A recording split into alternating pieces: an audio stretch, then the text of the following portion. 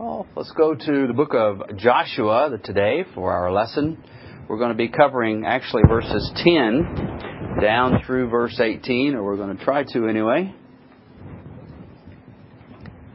Joshua chapter 1, verses 10 through 18. And you remember from our previous lesson, we learned that Joshua was told or commissioned here to take the people over into the promised land. We see that in particular from verses 2 down through verse 9. And encourage him to do so.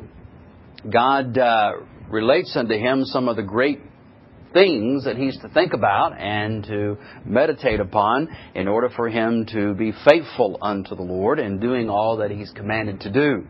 We see those four things was, of course, the promise of the Lord himself regarding the land, that was a purchased possession of his to them, that he had given it to them by promise, and they were to go in then and they were to take it. Secondly, we see God's promise of His presence. That is, if they do go in, He certainly would abide with Joshua and, of course, the whole nation as well. And then thirdly, we see the command itself that He was to pick up and go. They were not to dwell any longer on the other side of the Jordan, but they are about ready to cross over. And so we see the actual command itself to pick up and to go. And then lastly, we are told or see here that he is to meditate upon God's Word, and that will be a way in which he will not only be obedient, but he will be prosperous and have good success in the way. So those are four things that not only Joshua was commanded to and seen to do in order to be an encouragement to him, but they are encouragements to us. If we would take these things to heart, realizing that we have a promised possession, our inheritance is something that is ours by the grace of God. It's been given to us. We do now have the promise that God will never leave us or forsake us. We have the commands of certain duties that we are to do and the things that we are not to do. So we see those commands from the God's Word. And of course, we'll know none of these things apart from Scripture. And so we see the exhortation then to ourselves to meditate upon the Lord. It's easy to meditate upon everything but the things of God. And so we really have to fight that battle in order to fight the battle when we go out and try to claim that which is ours by the grace of God. So with these things in mind, then Joshua then was to be ready and he was to go. And so now in verses 10 through 18, we do see this. So we see now Joshua's command. Notice here he picks up immediately and he begins to tell the people, and especially here the head. So let's look at verses 10 and 11 first of all. Then Joshua commanded the officers of the people, saying, Pass through the host and command the people, saying, Prepare you victuals, for within 3 days ye shall pass over this Jordan to go in to possess the land which the Lord your God giveth you to possess it. So we see first of all here Joshua gives a command. So we see the command of Joshua to move the people across. Joshua just wasn't going to, as it were, snap his fingers and then suddenly they're transported over into the land of promise. Instead, we see here that he meets with the officers, he meets with the leaders of the tribes there, and he gives the command itself that they are to, in particular, to prepare victuals because they are going to be crossing over the land. First of all, this teaches us very plainly, we see that even though Joshua was a servant, yet he is given commands himself.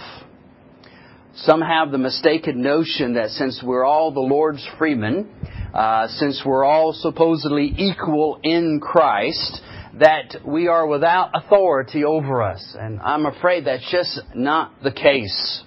God does not do away with spiritual leadership who are to stand and to proclaim with authority and with power the commands of the Lord. And I realize in our supposedly equal society, no one is better than the other. And obviously in a true sense, that is absolutely true. We are equal in Christ Jesus. But that equality does not do away with the everyday affairs in life, whether it be national government, whether it be family government, whether it be the workplace, or whether it be in the church itself. In fact, Titus is reminded when he is, as he's doing his ministry by the Apostle Paul, these things speak and exhort, and notice, and rebuke with all authority. And so Pastor Titus here is given the exhortation, he's given the command to rebuke and to do the things that he's commanded to do with all authority. And let no man, he says here, despise thee for it. So this idea that, suddenly because we are saved, that we're kind of spiritual lone rangers out here, it just is not the case. And I would say here this morning, beware of those who strive to take away lawful biblical authority. You abstain from them as you would the plague, because they are dangerous, seditious people. You say, even spiritually speaking? Oh, even more so spiritually speaking. Because really what they're out to do, they're putting Scripture against Scripture. So they're obviously not believers in the true Word of God. And not only that, but they're really trying to take the spiritual lead from others and place it upon themselves. That's the real end of the matter. They're not trying to be a help to the people. What they're trying to do by quelling spiritual, biblical leadership is to put it upon themselves. And that's the worst form of robbery. And so we need to realize then these folks are not our friends. They're not safe guides. They are in reality very dangerous people. And so we need to be very careful against that. But again, someone will say, well, we are all equal. We all are servants. Yet the very next verse in our text shows us contrary-wise as far as this authority and commanding is concerned. Here Joshua, who truly is a servant of the Lord, he's a servant of the people, he commands the officers. And then in turn, what are these officers who are servants of the Lord and servants of the people? What are they to do? Pass through the host and command the people. Here again, we see that they are to take authority and they are to exercise it. They're not to go around taking a poll about whether they think they need to have victuals for the next 3 days or not. What they need to do is to get up and to command the people to go forth. And you go forth by preparations in order to go over. Do we see a vote here? Do we see Joshua or the people somehow submitting to the will of the people? Trying to get everyone's ideas about it? And however many millions of people there really there at that particular day, that's how many opinions Joshua and the officers would have gotten from the folks. No, God doesn't work that way. That's true. We are to listen to counsel, sound counsel. We're not to be foolish in that light. But brethren, at the end of the day, God has set leaders over His people. And there are those I know who do not care for that kind of teaching, but nonetheless, it is still the truth. Joshua commands in verse 10, and then those who are commanded in verse 11 are in turn then to command others. There has to be leadership, brethren. There has to be leadership in this church. There has to be leadership in all churches if churches are expected by means, and I'll say this through means, if the church is expected to survive through the instrumentality that God has set up in His Word, it will not survive apart from biblical spiritual leadership as it is given from the Word of God. It is only anarchy to think otherwise. And that, again, this is true. This is a truism that really goes across the board. We can divorce it from the church if you like, and that's fine. But, there's national government. We have to have a head. Whether we like the present head or the next present head doesn't make a difference as far as God is concerned. We are to submit. There is to be leadership. There is to be authority. The family the same way. There are to be heads within the family. It's not the children, which so often you see in our society, the children who run the family, but it is the dad and the mother, and the dad in particular, who has it upon his shoulders. He's not usurping authority when he commands his wife or when he commands his children. And that may sound harsh to our American ears, but brethren, it's biblical. And to the Christian, it shouldn't sound harsh at all. Now we realize there are those who are tyrants. We recognize that there are those who have family government or who are national government who do not rule out of love. But again, that doesn't make a difference. As far as the fact or the truth that is concerned here, that there are to be leaders. The workplace again. And even the workplace is messed up in this area. We've got all this nonsense going on in the workplace just to get people tricked into working. They won't work by simply you telling them to go do a job. You've got to trick them to go do their job. You've got to use psychological ploys upon them. You've got to have meetings on how to have meetings with your people in order to make them work. Why? Because we've gotten away from this idea of authority and leadership. And it's sad. Because look at our society. It's a society that's given over to self rather than serving and being obedient. Well, we see that in the first two verses. What do they do here? Joshua commands. He commands the officers, and then in turn the officers command them. What does he command them here? Well, he commands them that they are to take victuals. The word victuals is what it looks like, but it's actually pronounced victuals. If anyone have ever watched the old TV programs, some of the silly stuff that went on in the 60s, you know the victuals meant food. If you're still in the South, or you come from the South, that sometimes is a word that's still used in the deep part of it. You will still hear the terminology victual. Well, they got it out of the Bible, believe it or not. Or at least for those of us in the English language, we got it from Scripture. And victuals are simply food. And so he's telling them here to make preparation. Does anyone know why this would be so? Why was the people of Israel being prepared here at this point? Well, one, it is an act of obedience. It's just good to be under discipline. It's good to do what you're told to do. Secondly, there was a very practical reason, and that was the manna was going to stop falling once they got over to the other side. There was no longer going to be the manna out on the ground as they went out every morning to pick it up, except for the Sabbath. And the day before the Sabbath, there was to be twice as much gathered. That's no longer going to happen. And so there was some real wisdom here that they were to prepare for the upcoming events that were going to take place in this time. The third thing we can note here, or actually part of the second thing here, is that even though they are promised all of this and God was going to take care of them, they were to prepare anyway. They weren't just to go over and put their hands in their pocket and wait for God to fill it up. They were to go over and they were to labor. They were to be in preparation and they were to labor and they were to take. Even though God had promised it to them, we see here the means by which that promise was to be fulfilled was by their doing.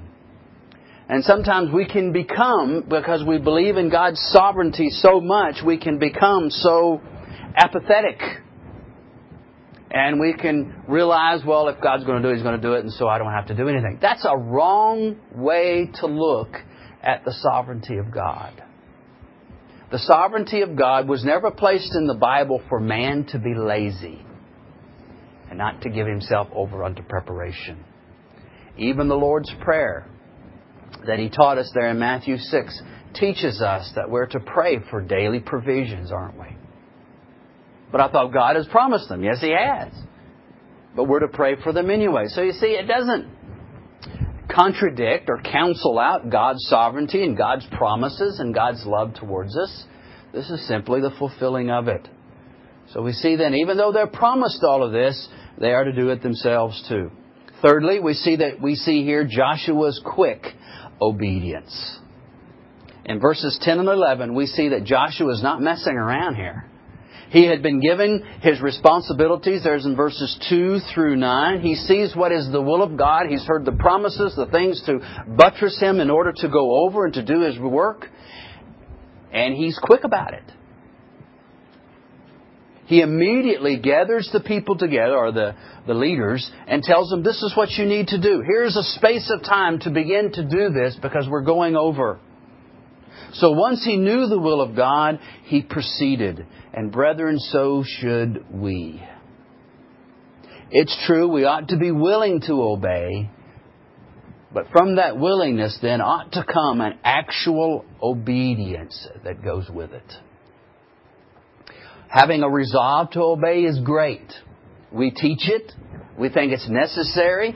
We think you better have a resolve to be obedient to God, because if you're not resolved to be obedient, you won't.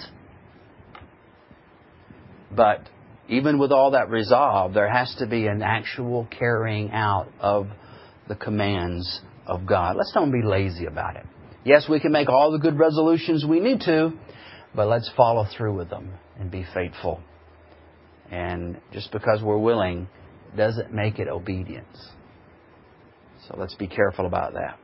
And then notice this verses 12 through 15, we see Joshua's specific command and reminds the Reubenites and the Gadites and the Manassehs of their responsibility. And to the Reubenites and to the Gadites and to the tribe of Manasseh spake Joshua, saying, Remember the word which Moses, the servant of the Lord, commanded you, saying, The Lord your God hath given you rest, and hath given you this land. Your wives, your little ones, and your cattle shall remain in the land which Moses gave you on this side Jordan. But ye shall pass before your brethren armed, all the mighty men of valor, and help them. Unto the Lord have given you your brethren rest, as he hath given you. And they also have possessed the land which the Lord your God giveth them.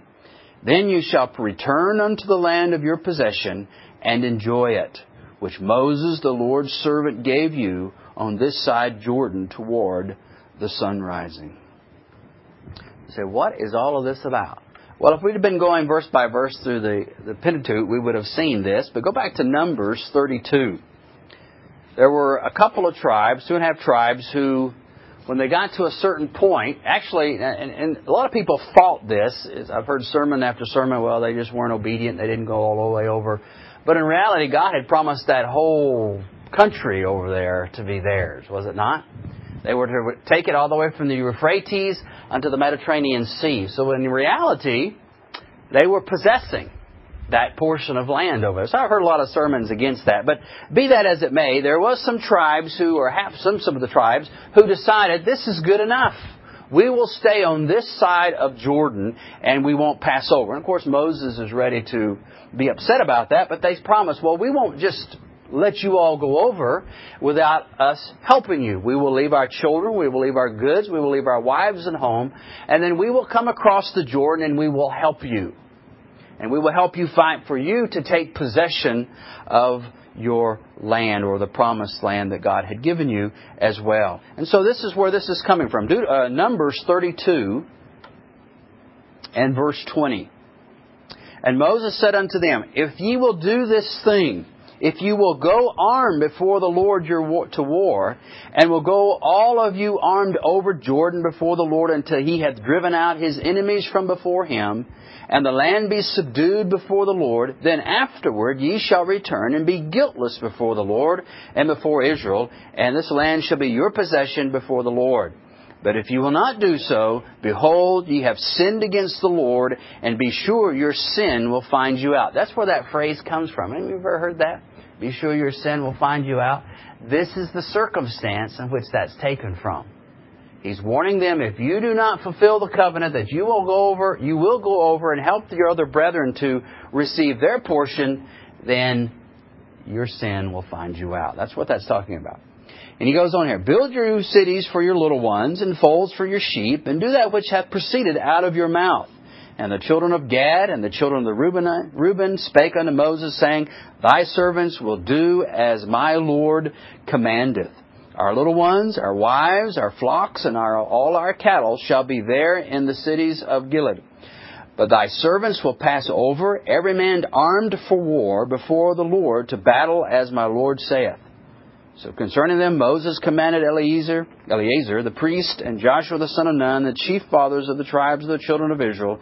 And Moses said unto them, If the children of Gad and the children of Reuben will pass with you over Jordan, every man armed to battle before the Lord, and the land shall be subdued before you, then ye shall give them the land of Gilead for a possession. And then, of course, the results if they do not. This is what this particular portion is talking about here. Joshua here is meeting with the Gadites and the Reubenites and the Manassites, and he's reminding them of the oath in which they have taken before the Lord and before the people. They are to go over and to be a help. Now, they could have disobeyed. And of course, as God said, be sure your sin will find you out. And so now then, they're called to remembrance of this oath, and they're called now to fulfill what they have said they would do. Well, what's the application of that? Well, obviously, we ought to do what we say we're going to do. If we have made obligations or said we were going to do certain things, then, brethren, we ought to be faithful in doing it. Psalm 15, when he talks about those who will be members of Zion, he tells us in that one of the verses there that one of the things, even to our own hurt, he says in verse 4, in whose eyes a vile person is condemned, but he honoreth them that fear the Lord. He that sweareth to his own hurt and changeth not. Even someone who realizes, oh no, this is going to cost me much. But I've already said I was going to do it, so thus I must do it, even if it costs him something. And so we see here, brethren, the responsibility of God's people to be faithful in carrying out their obligations. Whether before the family, before the workplace, before our government, before the church. And just to put it back here in the church, the idea, brethren, this is what church membership is all about. It is a covenant relationship. We come in coveting to do certain things and not do certain things. And brethren, we ought to live up to those covenant engagements that we made when we said we'd be members here. Or be sure your sin will find you out. This is an important thing. God doesn't take it lightly. In fact, one of the marks of the unregeneracy in Paul's day, in fact in every day, is that men, women, and children are covenant breakers. In Romans, and when Paul is giving there something of the reprobate, and how that they live and move and have their being before God and society, one of the things that he makes mention of them in Romans chapter 1, and beginning in verse 29, he says, being filled with all unrighteousness, fornication, wickedness, covetousness, maliciousness, full of envy, murder, debate, deceit, malignity, whisperers, backbiters, haters of God, despiteful, proud, boasters, inventors of evil things, disobedient to parents, without understanding. And then he says, covenant breakers. And how little people take this to be as an important thing, an important matter. Oh, brethren, when we make an oath in particular, and we say we're going to do something, we ought to do it. Lying is a serious matter. It's not something to trifle with. There will be no liars in heaven. And so the people of God here are told, or these particular tribes here are told, remember the covenant you made? Then you need to fulfill it. Well, what's their response in verses 16 through 18? And here we see it. We see a couple of things. First of all, it is just their response. How do they respond to their reminder? Well, first of all, they don't say, Joshua, that happened years ago. It's okay now. I became a member years ago, and so, really, does God really expect me to be still fulfilling my covenant relationship with my fellow brethren? Yes. Be sure your sin will find you out. Absolutely. Nor do they buck against it. What do? And they answered Joshua, saying, all that thou commandest us, we will do. Whithersoever thou sendest us, we will go. According as we hearken unto Moses in all things, so we will hearken unto thee. Only the Lord thy God be with thee, as he was with Moses. Whosoever he be that doth rebel against thy commandment, and will not hearken unto thy words, and all that thou commandest him, he shall be put to death. Only be strong and of good courage.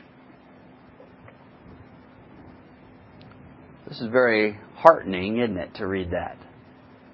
What was their response to Joshua? Well, the basics of it was, yes, we will do it. In fact, we will put to death any who will not do it of our people. This is how faithful at this point these men are. These armed men who were to go over and take possession of the land with their brethren. Not only that, but they encourage Joshua. You know, they didn't say, well, who are you, Pope? I mean, what are you, a Pope here? Are you some kind of tyrant?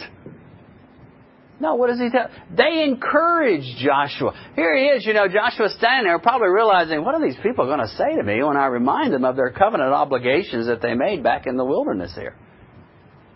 Well, rather than kicking against Joshua, instead, they hearken to him, they hear him, and they recognize what they had said unto Moses, verse 17, as we hearken unto Moses in all things, so will we hearken unto thee. And then they actually put a blessing upon him. Only the Lord thy God be with thee, as he was with Moses. Only, verse 18, only be strong and of a good courage. That's exactly what God had told him from verses 2 down through verse 9, wasn't it? Remember we said how that was repetitive in verses 2 through 9? Be strong and of good courage. God was telling Moses, you're going to go over to the land. You need to be strong and good courage to do this. You need to be brave. This is exactly what these folks tell him. So just kind of the very opposite what you might expect from some today, isn't it? Notice here that apparently, from the wording here, they take all this very serious and sober-minded. We'll put to death those who don't do this. That's seriousness. That's walking soberly before the Lord. And brethren, this is exactly what is called for in the Christian warfare that we are engaged in. We're not to be half-hearted. We're not to be double-minded. We're not to be fence straddlers. But we're to be dedicated despite the cost of ourselves. Remember, they have to leave their loved ones. They have to trust God that He's going to take care of their loved ones on the other side of the Jordan and as they cross over. They're going to be leaving their families for a period of time in order for them to help the nation of Israel continue on in their thing. This reminds me, as I was studying this, reminds me of Luke 14. And this is what we'll close with. Some people see the Christian life as just, I go forward, make this prayers, make this profession, I'm baptized, and then I kind of go my merry way, and it doesn't really matter and what happens afterwards, because, I did that thing that was necessary. Well, that is not all that is necessary. Listen to the words of our Lord Jesus about following Him. And there went great multitudes with Him, and He turned and said unto them, If any man come to me, and hate not his father and mother and wife and children and brethren and sisters, yea, and his own life also, he cannot be my disciple. And whosoever doth not bear his cross and come after me cannot be my disciple. Which of you, intending to build a tower, sitteth not down first and counteth the cost, whether he have sufficient to finish it? Lest haply, after he had laid the foundation, he is not able to finish it. And all that behold it began to mock him, saying, This man began to build, and was not able to finish. Or what king goeth to make war against another king, sitteth not down first, and consulteth whether he be able with 10,000 to meet him that cometh against him with 20,000? Or else, while the other is at a great way off, he sendeth an ambassage and desireth conditions of peace. Get the idea there, don't you? It's not something you jump into. Christianity is not doesn't matter what's going to happen later. I just want the fire escape insurance. Jesus says that's not what it means to follow me. So likewise, whosoever he be of you that not forsaketh all that he hath, he cannot be my disciple. Well, that seems to be the wording of the Reubenites and the Gadites and those of the Manasseh. They're willing to do what it took. And are we here that way? Yes, in our society, I know it's very easy to make a profession. In fact, there's a lot of false ones going around right now. But God doesn't see that in the light that we do. Christianity is a very serious and sober-minded business. We put our hand to the plow and we don't look back. Even in the particular generation in which we live, we don't put our hand to the plow and look back. Even in the relative ease of serving God, as we do have here in America, we're not facing what the first century Christians faced. And we're certainly not facing what those in the book of Joshua will be facing. So whatever climate, whatever society, whatever generation we're in, we put our hand to the plow and we don't look back. And we go. Has that been said of you? Are you doing this? If not, you cannot be His disciple. This is not how we become disciples. He's telling you this is what disciples do. This is what disciples are. Perhaps you've lived the facade long enough, and you should realize this isn't you. Even in the relative ease that I have here in America, I don't put my hand to the plow and I keep looking back, even if I had a hand on the plow. Perhaps that's where you're at. Let me assure you this morning, out of love for your soul, you cannot be Christ's disciple. It just doesn't work. Either Jesus is wrong here, which He's not, or you are, which you are, if you have not forsaken all and followed Him.